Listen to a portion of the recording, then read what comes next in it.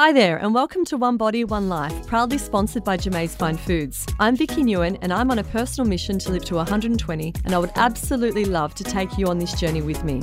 This fortnightly show is focused on longevity and understanding how we can all live longer and stronger through diet, exercise, lifestyle, nutrition, and so on. Each episode, we will uncover tips and tricks to living your healthiest and happiest life for as long as physically possible. I'll be chatting to the experts as well as people who have defied the odds and explore various treatments and modalities to help us all reach optimal wellness. So today we get to speak to one of the creators of The Natural Nutritionist, Steph Lowe. Steph aspires to spread a positive message on the benefits of eating real foods. In addition to her mentoring programs offered by The Natural Nutritionist, Steph also has her own health food podcast called The Real Food Reel. Her mentorship program extends far beyond the basics of real food and weight loss, as she specialises in gut health, preconception and pregnancy care.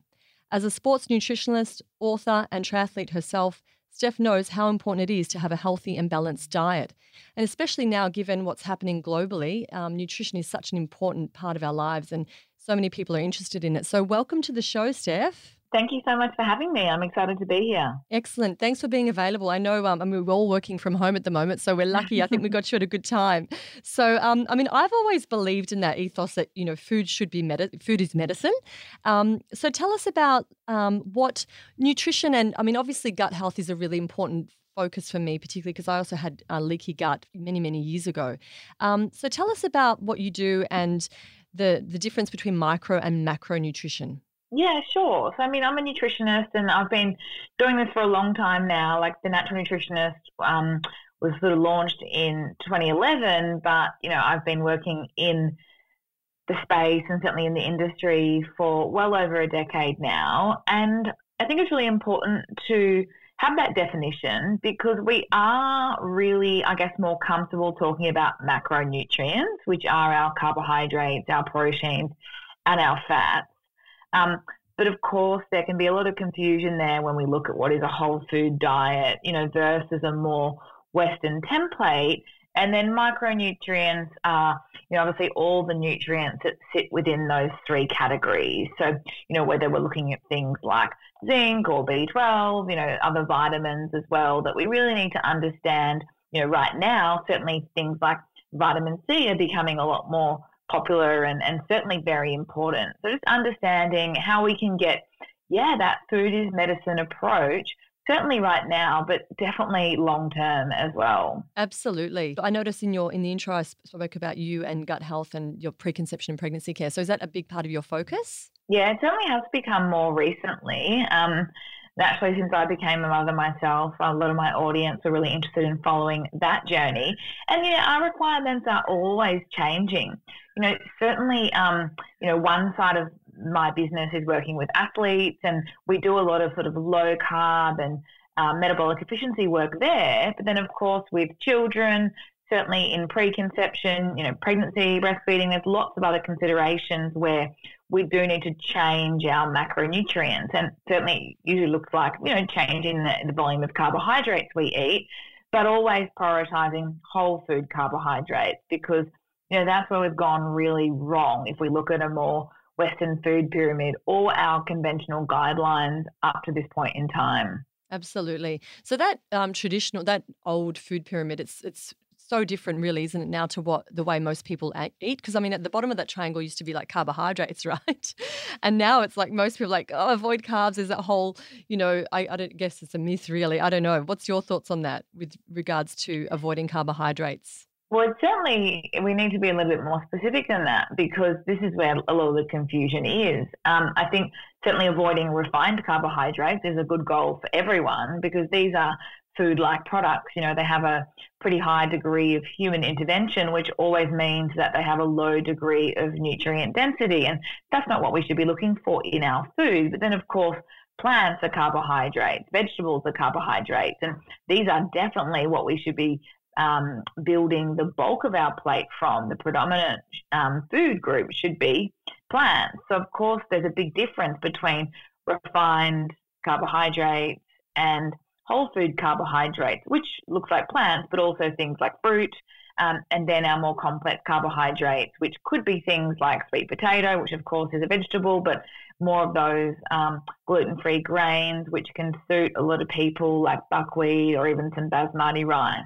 Your focus for yourself also, obviously, as a nutritionist and a triathlete, I mean, you want to try and get foods across the board covering all those different food groups. But is eating raw something you'd recommend for people, or does it depend on their stomach acidity and other factors as well? Yeah, it's really individual. Like, I think certainly if, you go back in time with your history around leaky gut, and I do work with a lot of clients who have gut issues, they largely can't tolerate very much raw at all. For some people, we might be giving them a budget per se of about 20% raw food, and 80% need to be really well cooked, like in the slow cooker, on the stove, stews and even, soups and things like that, because they don't have the digestive capacity. They don't have that ability to break down raw food. And if they do try and consume raw food, and certainly in excess, that can really contribute to a lot of the more gastrointestinal symptoms that we're very familiar with. So I think in that situation, no, I wouldn't be recommending raw food very much at all. But then, of course, if someone's really robust and their gut health is great, then, yeah, having things like salads is really incredible because they're getting optimal nutrients from their food, but they've got the optimal capacity to digest, break down and absorb that food. Absolutely. Yeah, I know I've got a couple of friends, and when they eat raw salads, for example, they get quite bloated and their stomach hurts. And like what you said, I mean, obviously their gut just can't break all that down. It's too difficult, right? They need a lot of digestive enzymes and good. No, it's a number of different factors. Like, it's very individual, but essentially it starts, I believe, by looking at our nervous system. So a lot of people, it might look like it's the raw food, like your friends that you mentioned, but if they're not taking time to look at their food, which is that first stimulus to tell your body to start producing digestive enzymes and bile, if you're then not chewing your food like 20 times per mouthful, and certainly if you are feeling stressed or eating in a stressed state, you'll be promoting this sympathetic dominance. And that's not where digestion occurs. Digestion occurs when that parasympathetic nervous system is predominant or supported. So bloating can be, certainly due to certain foods that require more bile or more enzymes, but definitely if we're not eating mindfully. And people go a little bit woo-woo about mindful eating, or they ignore it, but it really is acknowledging how to support your nervous system to optimize bile and digestive enzyme production. And that's way up in the journey before we get to like the small intestine and the large intestine, where those ecosystems, most of our microbes live. Exactly. So talk to us about, so obviously when food enters the mouth, like you said, you look at the food first, it stimulates the enzymes. Do you want to talk to us about that process of how we, I guess, assimilate food into our bodies? Yeah, so we used to say digestion starts in the mouth, but really now digestion starts with sight. So it is that moment to look at your food, and that for a lot of people, taking a few deep breaths to bring them into that parasympathetic nervous system state, like the breath is the pathway there. So having some space and then chewing 20 times per mouthful, especially is where we produce amylase, the enzyme that digests carbohydrate. So remember I said that, plants, that vegetables and fruit, these are carbohydrates as well. So if we're having those in every meal, which we should be, then we need to be really chewing our foods, but we've got enough amylase to break down carbohydrates. And that process largely occurs in the mouth, very high up the process. And if we don't chew our food properly, a lot of people experience bloating, or it might be, gas or IBS symptoms like changes in their bowel motions. And a lot of that, it's quite surprising how many benefits can be obtained by practicing just a few of those little strategies. And so the third one I would add to that is to try not to drink too much water with a meal. I'm not into sort of separating out your meals or anything too extreme like that, but if you're having heaps of fluid, then you'll dilute your enzymes, your bile, Exactly. and you might have a similar problem. So it's sips of water only with a meal.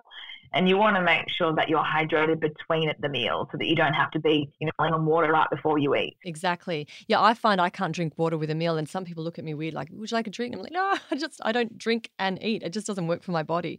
And so once the food hits the gut, then what happens? Oh my goodness. Well, certainly along the way, we know there are microbes all the way along. We've got many little ecosystems all the way down the intestine. So when we talk about the microbiome, we tend to refer to that large intestine, which is where those trillions of microbes live. So part of digestion, you mentioned the word flora, you could use the word probiotics or microbes or ecosystem or microbiome, really making sure we've got this beautiful ecosystem. I like the analogy of that flourishing rain with lots of different species, high diversity, really alive and well. That's essential because those microbes are in charge of breaking down the food that, arrives at the large intestine and allowing you to get more nutrients out of the food that you eat. So the saying goes, you are what you eat, but you also are what you digest and absorb. Absolutely. And I recognized that when I was diagnosed with leaky gut. I didn't get a period for 2 years. So I was like, what's going on? And I wasn't on the pill or anything like that. And it was just a case of having leaky gut. And my body obviously wasn't nourished. This was when I was a teenager. But obviously what happens is the nutrients escape. Is that what happens into the bloodstream and they don't nourish the body the correct way? Yeah, essentially they leak out, if to simplify it. Yeah, so I wasn't digesting, I wasn't getting the nutrients, even though I was eating the right food. Leaky gut just meant that everything was kind of escaping. So you're right, it's so true, you are what you digest. And talk to us about how much, with the metabolism, for example, obviously some people have got faster metabolism than others. Is that genetic? Does genetics dictate that, or is it more just based on the flora in the bowel? Well, another analogy to think about is that genetics load the gun and the environment pulls the trigger, right? So, there's always going to be a pretty small genetic component, but it's the expression of the genes that are more important. So, you could have certain genes that would indicate, that you might be slower metabolically, but what you do can either perpetuate those genes or essentially counteract those, right? So yes, there is a genetic component, but nearly everyone's probably heard the saying around that low calorie diet can slow down your metabolism. This is what's really interesting. If we look back at our conventional weight loss conversation, it was always eat less, move more. And we're essentially putting patients, clients, ourselves into starvation. And what happens is you will slow down your metabolic rate because you haven't got this really high thermic effect of food, which is what your metabolism does and the energy it uses when you're breaking down beautiful whole foods. And that actually will speed up your metabolism. So the natural opposite is true when you're not eating, when you're in that starvation mode. You're actually not burning as many calories, your body starts to slow down. And if it does predict that there's this famine occurring, then you'll start to store body fat rather than burning it. The other part of that conversation is that conventionally these lower calorie approaches were high in carbohydrates. Now, that's a really sad irony because if you're eating too many carbs, you won't be burning fat either because of the presence of the hormone insulin, the fat storage hormone insulin. So we've had it wrong, whereas speeding up your metabolism is certainly a function of eating enough to support your goals. But for a lot of people, it's actually not so much about the metabolic rate, but it's the predominant fuel source. So being able to burn fat as a source of fuel, so dietary fat and body fat, that concept of becoming more fat adapted or more metabolically efficient, for a lot of people is what finally transforms their metabolism, because burning sugar is that inflammatory state that we want to avoid. It also means we're bound by our appetite, our cravings, 3:30itis. It's a really unfortunate, this roller coaster of blood sugar and emotions, and the opposite is true when we can burn fat. So we can, for a lot of people, it's how they feel great from a long-term point of view because it's so anti-inflammatory. But for those that have a weight loss goal, it's quite life-changing because you don't have to eat less. You just need to change the macros, essentially, like the carbs more than anything. Interesting. And so does obviously maintaining good flora helps maintain a good metabolism but also healthy weight. What can people take, or are there certain foods that people can eat to assist gut flora production? Yeah, for sure. So it definitely starts with prebiotics. And not everyone's as familiar with prebiotics because most of us are familiar with the probiotics. But these prebiotics are essentially the foods that then feed your flora or feed your probiotics. Right. So certainly that's one of the big reasons why we want to eat a whole food plant predominant diet, because the fiber is what your microbes love. Prebiotic, like more specific examples are things like onions, garlic, asparagus, artichoke, dandelion greens. And then there's resistant starch, which comes from cooked and cooled white rice like basmati, sweet potato, white potatoes, overnight oats. So these are our more complex carbohydrates, but because of the nature of how they've been prepared, their digestion is essentially delayed until the large intestine. So it's a really beautiful fuel source for these microbes that inhabit the large intestine. So, prebiotics are number one. And then, of course, there are culture-based foods that are known as fermented foods or beverages, probiotics again. I love fermented vegetables because they're another way to get more vegetables on our plate. You might like sauerkraut or kimchi or fermented beetroot. There's lots of other options, whether it's a coconut yogurt that contains live cultures. I'm not a massive fan of kombucha. I know it's so vogue these days, but we do need to acknowledge that it's a yeast. So it's not really what we're trying to put in our rainforest. It's a supplemental part. So, 30 mils once or twice a week is fine, but not these 330 mil bottles that we see being sold and, drunk every day. We don't need that much yeast. Yes, exactly. I actually can't stomach kombucha. I can't either. It makes me so bloated, even for someone that's got fantastic gut health. Well, me too. And I know that by testing. I've had my test done. It makes me so bloated. I can't imagine how most people are feeling, especially if they are a little bit dysbiotic or leaky. Yeah, exactly. Well, I guess it's a soft drink alternative for those people that like fizzy drinks, really, isn't it? What about the probiotics that you can buy like over the counter? Is there a place for those? A little complicated in that up until a couple of years ago, when we looked at what we knew about the gut, what we knew about the microbiome, we didn't know very much. We only thought there was a number of strains. Like the really common ones we hear about are like Lactobacillus and Bifido. And these are the strains mostly that we see in the store-bought probiotics because we thought really that was all we had. Now, with new testing and metagenomic sequencing and companies like Microba and Viome globally, we are uncovering like 500, 600, thousands of new species. So we're kind of realizing that maybe we don't need just these particular strains that we've been popping in pills all along. And that's not to say that you can't do that. But the other part of the story is, what we're understanding is specifically these two strains, they are predominantly what we call transient strains. So for a lot of people, adults, they don't colonize. They don't go to they don't live in the gut. They don't stay there. They certainly play an important role from end to end. So that's why consuming them via foods and beverages can be really important. And they certainly need to pass through the gastrointestinal tract. But I think we've just had it a little bit wrong in that the view has been, I need to take this capsule because that means that this bacteria is going to live inside my gut. And that's not actually what happens. With all of the testing and the metagenomic sequencing that we're now doing, we are uncovering pretty incredible strains. And I know that companies are trying to work out how to, package them up and put them in a capsule or a powder and sell them because of how beneficial they are to our health and how anti-inflammatory they are in terms of the metabolites they produce. But I just don't think that we necessarily need to be spending a lot of money on capsules because it might not be, or powders, it might not be the strain that we need.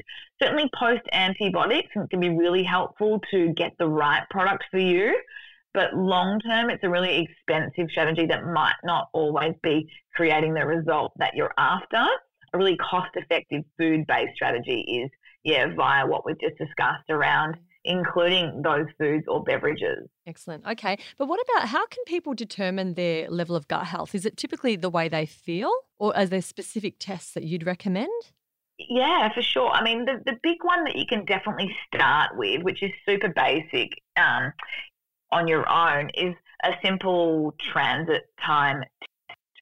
So it's known as the sesame seed challenge. So you simply mix up like a teaspoon of sesame seeds in a glass of water and you drink it and you have a look at when it comes out the other end because it's really obvious in your stool. Okay. If it's quicker, like shorter than 24 hours or longer than 48, you've got a problem with your transit time. So that can tell you what you need to sort of look at either way. It's not a diagnostic strategy, but it can certainly give you a bit of an idea around whether you do have quote unquote normal bowel motions or whether you do have a more diarrhea picture or a constipation type picture. But certainly with my clients, for anyone that can do the testing I mentioned, it's the metagenomic sequencing. So it's not culturing your stool for anyone that's had like a stool test or like a parasite test with their doctor before. It's quite different in that it's a swab and it's the genetics. So it's looking at what genes are present in that stool, which is a reflection of what microbes are living in your gut. And it really does tell us the health of the person, of the patient, of the client, because it's going to give us that full snapshot as to, one, what lives in their gut, but two, what they're doing. So what those microbes are doing, whether they're producing anti-inflammatory metabolites or pro-inflammatory metabolites, and certainly that has huge, positive or negative impacts on our health. And it will also measure diversity. So we know that your rainforest, if it is that flourishing, beautiful rainforest, high diversity, lots of different species and high numbers of each of those species, and that is correlated with good to great health. Now, clients of mine with low diversity, for whatever reason, if it was previous antibiotic exposure, the pill in my female clients, stress, toxin exposure, poor food choices, recreational drugs, all of the above, low diversity will always see low health. So it might be gastrointestinal symptoms, it might be obvious IBS, but it can be so systemic because we know that the microbiome, our gut, controls nearly everything. So it could be a skin rash, it could be a mood issue like anxiety or depression, it could be inflamed joints. Like there's lots of different things that we need to explore. It's not always a typical gastrointestinal symptom, but yeah, certainly improving your diversity is a big part of reestablishing that healthy microbiome. Absolutely. It's so important. I mean, gut health is everything. I know the Japanese think, there's three main areas of the body, which, it's the brain, it's the heart and the gut. And the gut is probably one of the most important because that's what's fueling the rest of the body, right? That's what fuels the blood and the cells and everything. That's what we need, a good, healthy, functioning gut in order to nourish ourselves and to reproduce healthy cells. So that's interesting. So what about, obviously people notice, some people notice those symptoms of, like you're saying, they might have an issue with bloatedness or bowel movements, etc. And then other people might be presented differently. Is it because of the vagus nerve that runs in from the brain into the gut? Is that part of that reason why people who also have poor or low gut flora, there's a relationship between concentration or moods as well? Yeah, so I think this is a really underappreciated area of science, although it's certainly being investigated quite significantly now, which is incredible to see. So, yeah, we know that the gut is called the second brain, right? So our brain is connected to the gut via the vagus nerve. And we can think of this as being like this information superhighway where the brain talks to the gut and the gut talks to the brain. So, yes, it goes both ways. So if we're eating quality food, which is then, let's say, feeding pro-inflammatory microbes, then those inflammatory compounds are traveling up the vagus nerve into the brain, then we can have a leaky brain or we can have a dysbiotic brain.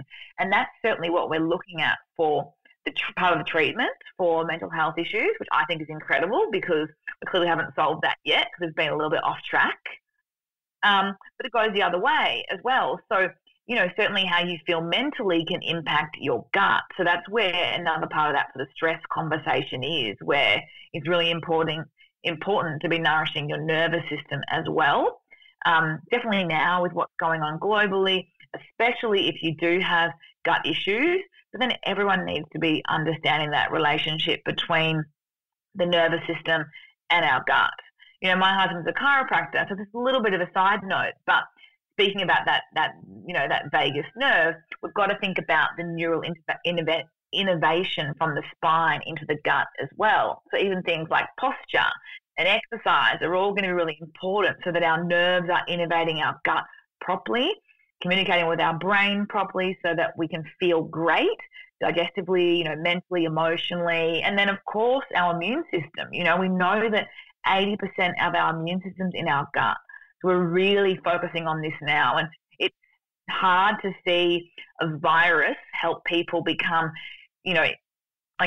prioritize their health finally. But I do think that one of the amazing benefits out of this global pandemic is that people are going to start to look after themselves more.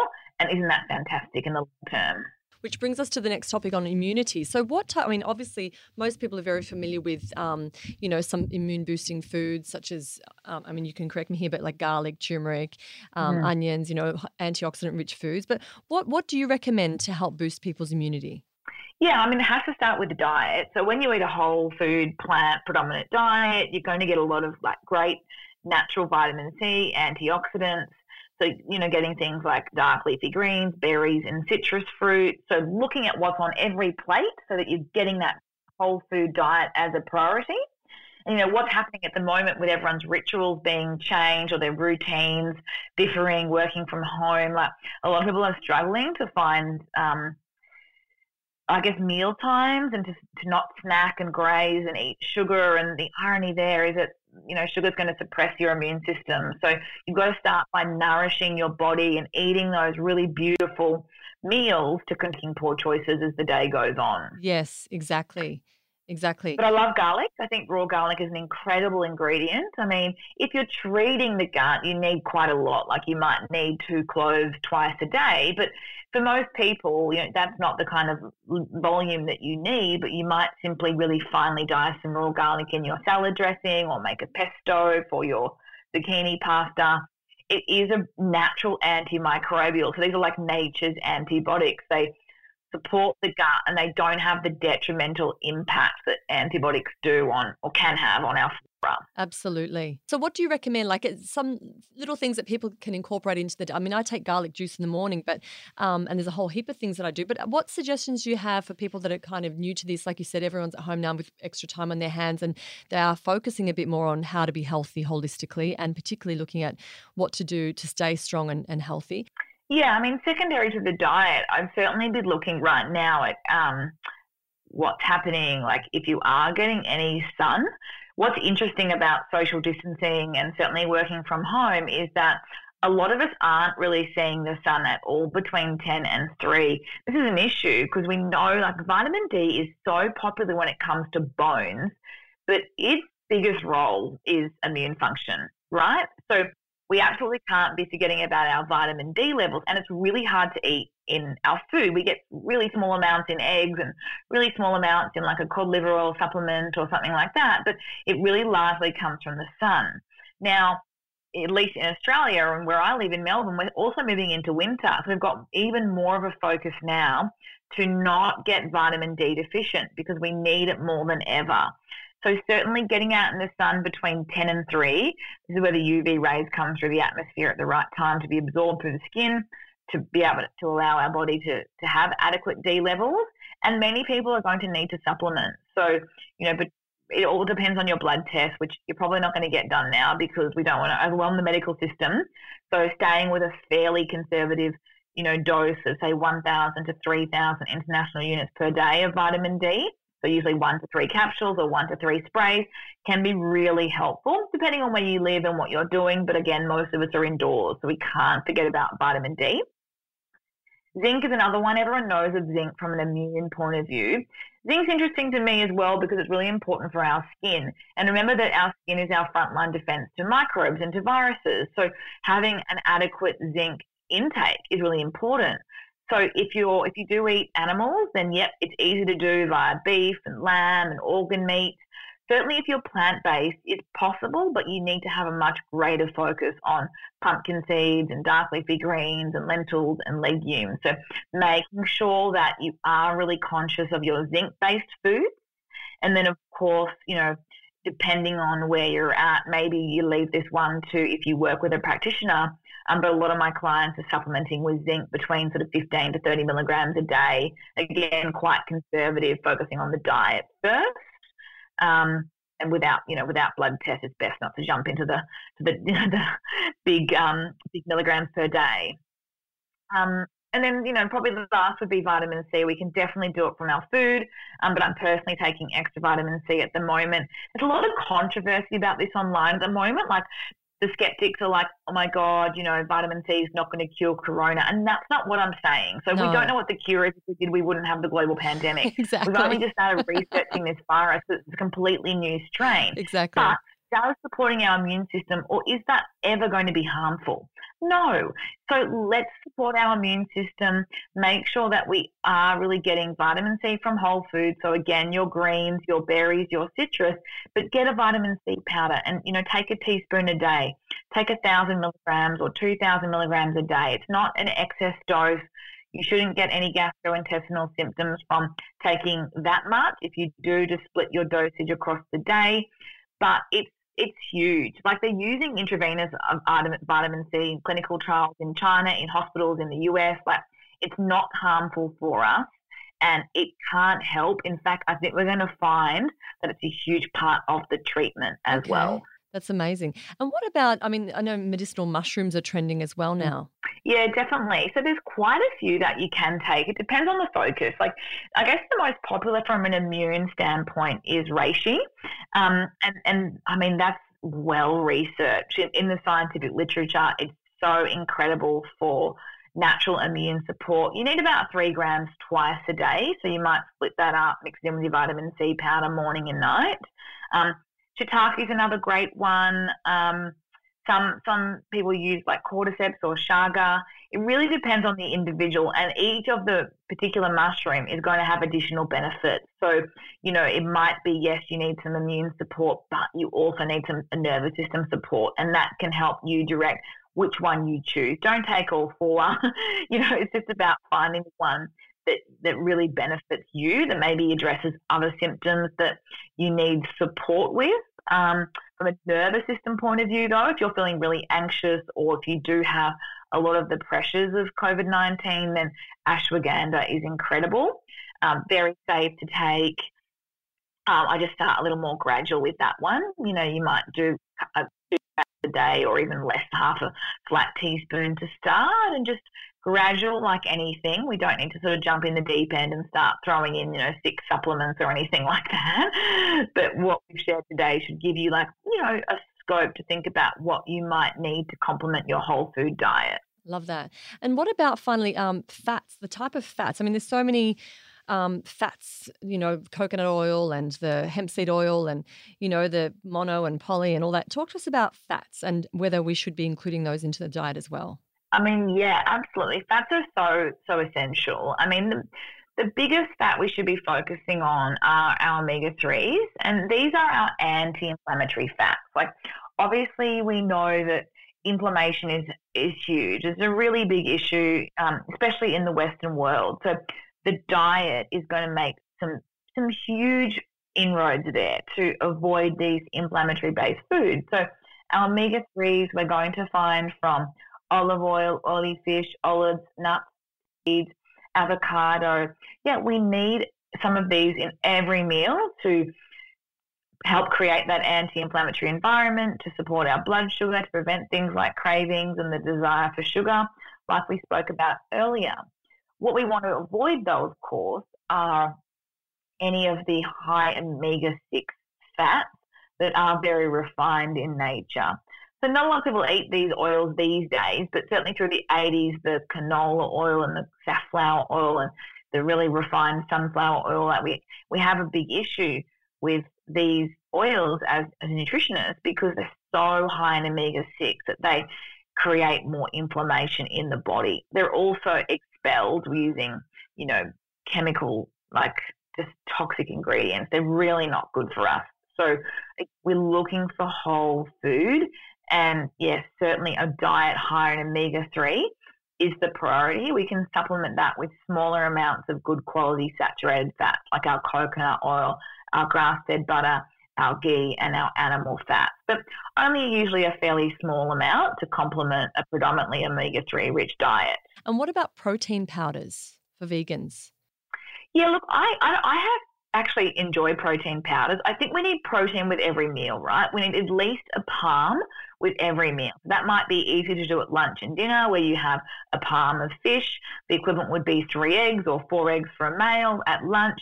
If you're into smoothies, which I think is a great way to start the day, get plenty of nutrients in, a protein powder can be really beautiful here to make sure that that smoothie is very well rounded and balanced in our macronutrients. So yeah, like a plant-based protein powder that isn't artificially sweetened. So you might see ingredients like vanilla bean or stevia or monk fruit extract that really should contain minimal ingredients.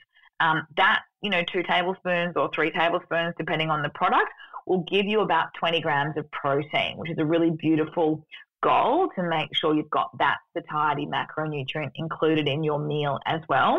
I don't think you need to add it in, like as in you're having 3 meals and you're already getting your 3 serves of protein.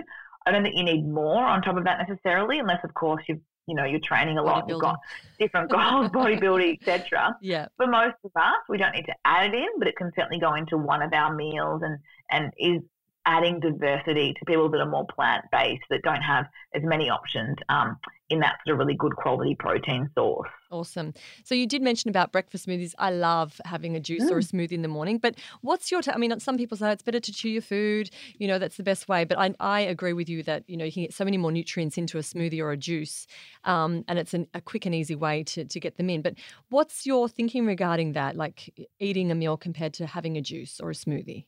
Yeah, I have an issue with juices if the fiber's lost. It really depends on how you're juicing it. Because a lot of the amazing, machines these days will make sure that you're not losing all the fiber. So that's one thing to keep in mind. But certainly a smoothie, I'm not talking about what you buy from the food court, which is full of sugar or heaps of fruit, dates and so on. I'm talking about something that you make yourself, that you've got vegetables in there. So it might be frozen zucchini or frozen spinach. Use berries for the sweetness, for the antioxidants, healthy fats from chia seeds or nut butter or avocado, your protein powder. Really, really nutrient dense, great for your blood sugar, a beautiful way to start the day. But you just drink it slowly. Like, you don't scull it like a glass of water, because then you'll lose your hunger signals. Your ghrelin won't have time, like your hormones, satiety hormones won't have kicked in, and you'll probably think that you're still hungry. And I hear it from a lot of people. But if you sip your smoothie slowly and take just as long to drink that as you would to eat an omelette, yes, then you're getting the best of both worlds. And that's interesting you say that, and that's exactly, I agree with you, because I know with my leaky gut, what I had when I was a teenager, I used to eat my meals so quickly. I was working 3 jobs, and I'd literally just scoff my meals down in between work, and I think that was a big contributor to having leaky gut. So you're right, sitting consciously and eating and enjoying and tasting every single mouthful is such a good way to nourish yourself. And I think you're right as well regarding in my experience, I know if I eat something a lot slower or drink it slower, then you are going to feel fuller and not so rather than drinking it fast and then still feeling hungry kind of thing. So that conscious consumption is so important, isn't it? Yeah, definitely. It's also why we have the 20-minute rule, where you're not allowed a second helping unless you've waited 20 minutes. Like, you've got to give your body time to register that it's full. Yes, exactly. I've got one last question for you. So I interviewed Nick Butner from the Blue Zones, and he was talking about the 9 commonalities of people who live the longest, and they practice the Hara Hachibu, where they don't eat. Yeah, definitely. Like 80-20 for most things, I think. 80% full. I think that's very behavioral, and a lot of people, it's like totally childhood orientated. Yeah, everyone says, I wasn't allowed to leave the table unless I'd finished my plate, and so on and so forth. So for a lot of us, there's decades of untraining, but certainly starting with the food behaviors that we've been talking about today, and the blood sugar control and that mindful eating, that all makes a big difference. Like, if you've just inhaled your food, of course you're going to overeat, and then you think you're still hungry, and it's this vicious cycle, right? So it definitely starts with those foundations. But what is the receptor that makes us feel full? It's the hormone ghrelin. Okay. Yeah, so we need time for our body to acknowledge that it's full. But certainly it's a different feeling as well for a lot of people, like especially if you've been eating a lot of refined carbohydrates, like even just breads and pastas and cereals. You're used to feeling quite heavy in the tummy. It's a different fullness when you're eating plants and proteins and fats. So there's a lot of adjusting to do. Yes. Yep. Satiated, Exactly. not bloated, not in a carb coma. You feel quite light. And that's a new feeling to get used to for a lot of people. But I mean, like any behaviour, it just takes practice. Rome wasn't built in a day. Yes, exactly. So tell us, what are your top 3 tips for health and for longevity? Oh my gosh, a whole food diet. Like if we're not doing that, we've really got to, take stock. That is the biggest thing. The biggest decision we make is what goes on our plate. So lots of plants, quality protein, healthy fats, and whole food carbohydrates, getting rid of refined carbohydrates. I think absolutely number 1. Yes. 2, I would say meditate. Yes, yeah. Not a lot of people expect nutritionists to talk about meditation, but I mean, if you're into your research, if you want your clinical data, it's there. It's been proven. We're just finding that a lot of people are quite resistant to it. I think if COVID-19 teaches us anything, it's yes, look after ourselves, and 2, start meditating to nourish your nervous system and look after your long-term health. Absolutely. 3, I think, it's such a tough decision. I actually think fasting for most people. So whether that's 12 hours overnight for a beginner or 16/8, so a 16-hour fast every day of the week for a male, but maybe a couple of days a week for a female who's obviously not, preconception, pregnancy, breastfeeding, etc. It's just giving our body a break from eating, from digesting, and certainly it's, over extended durations like that 16 hours, promoting autophagy, which is that cleaning out of those dead and disease-like cells, giving our body a chance to heal. And we're all eating too often. We're grazing, we're snacking. We need to create that window, that overnight window, and acknowledge that it's a really great long-term strategy as well. Yes, exactly. Thank you so much for all your healthy tips and tricks on how to stay well, particularly now with building our immunity through what's happening. And I appreciate your time so much, Steph. Thank you so much. It was great to be here. Thanks so much for joining me today. I really hope you enjoyed this episode as much as I did. Don't forget to subscribe to this podcast and follow me on our YouTube channel, One Body, One Life, to see more inspirational videos to help you reach optimal wellness and longevity. But until next time, don't forget, you've got to nourish to flourish.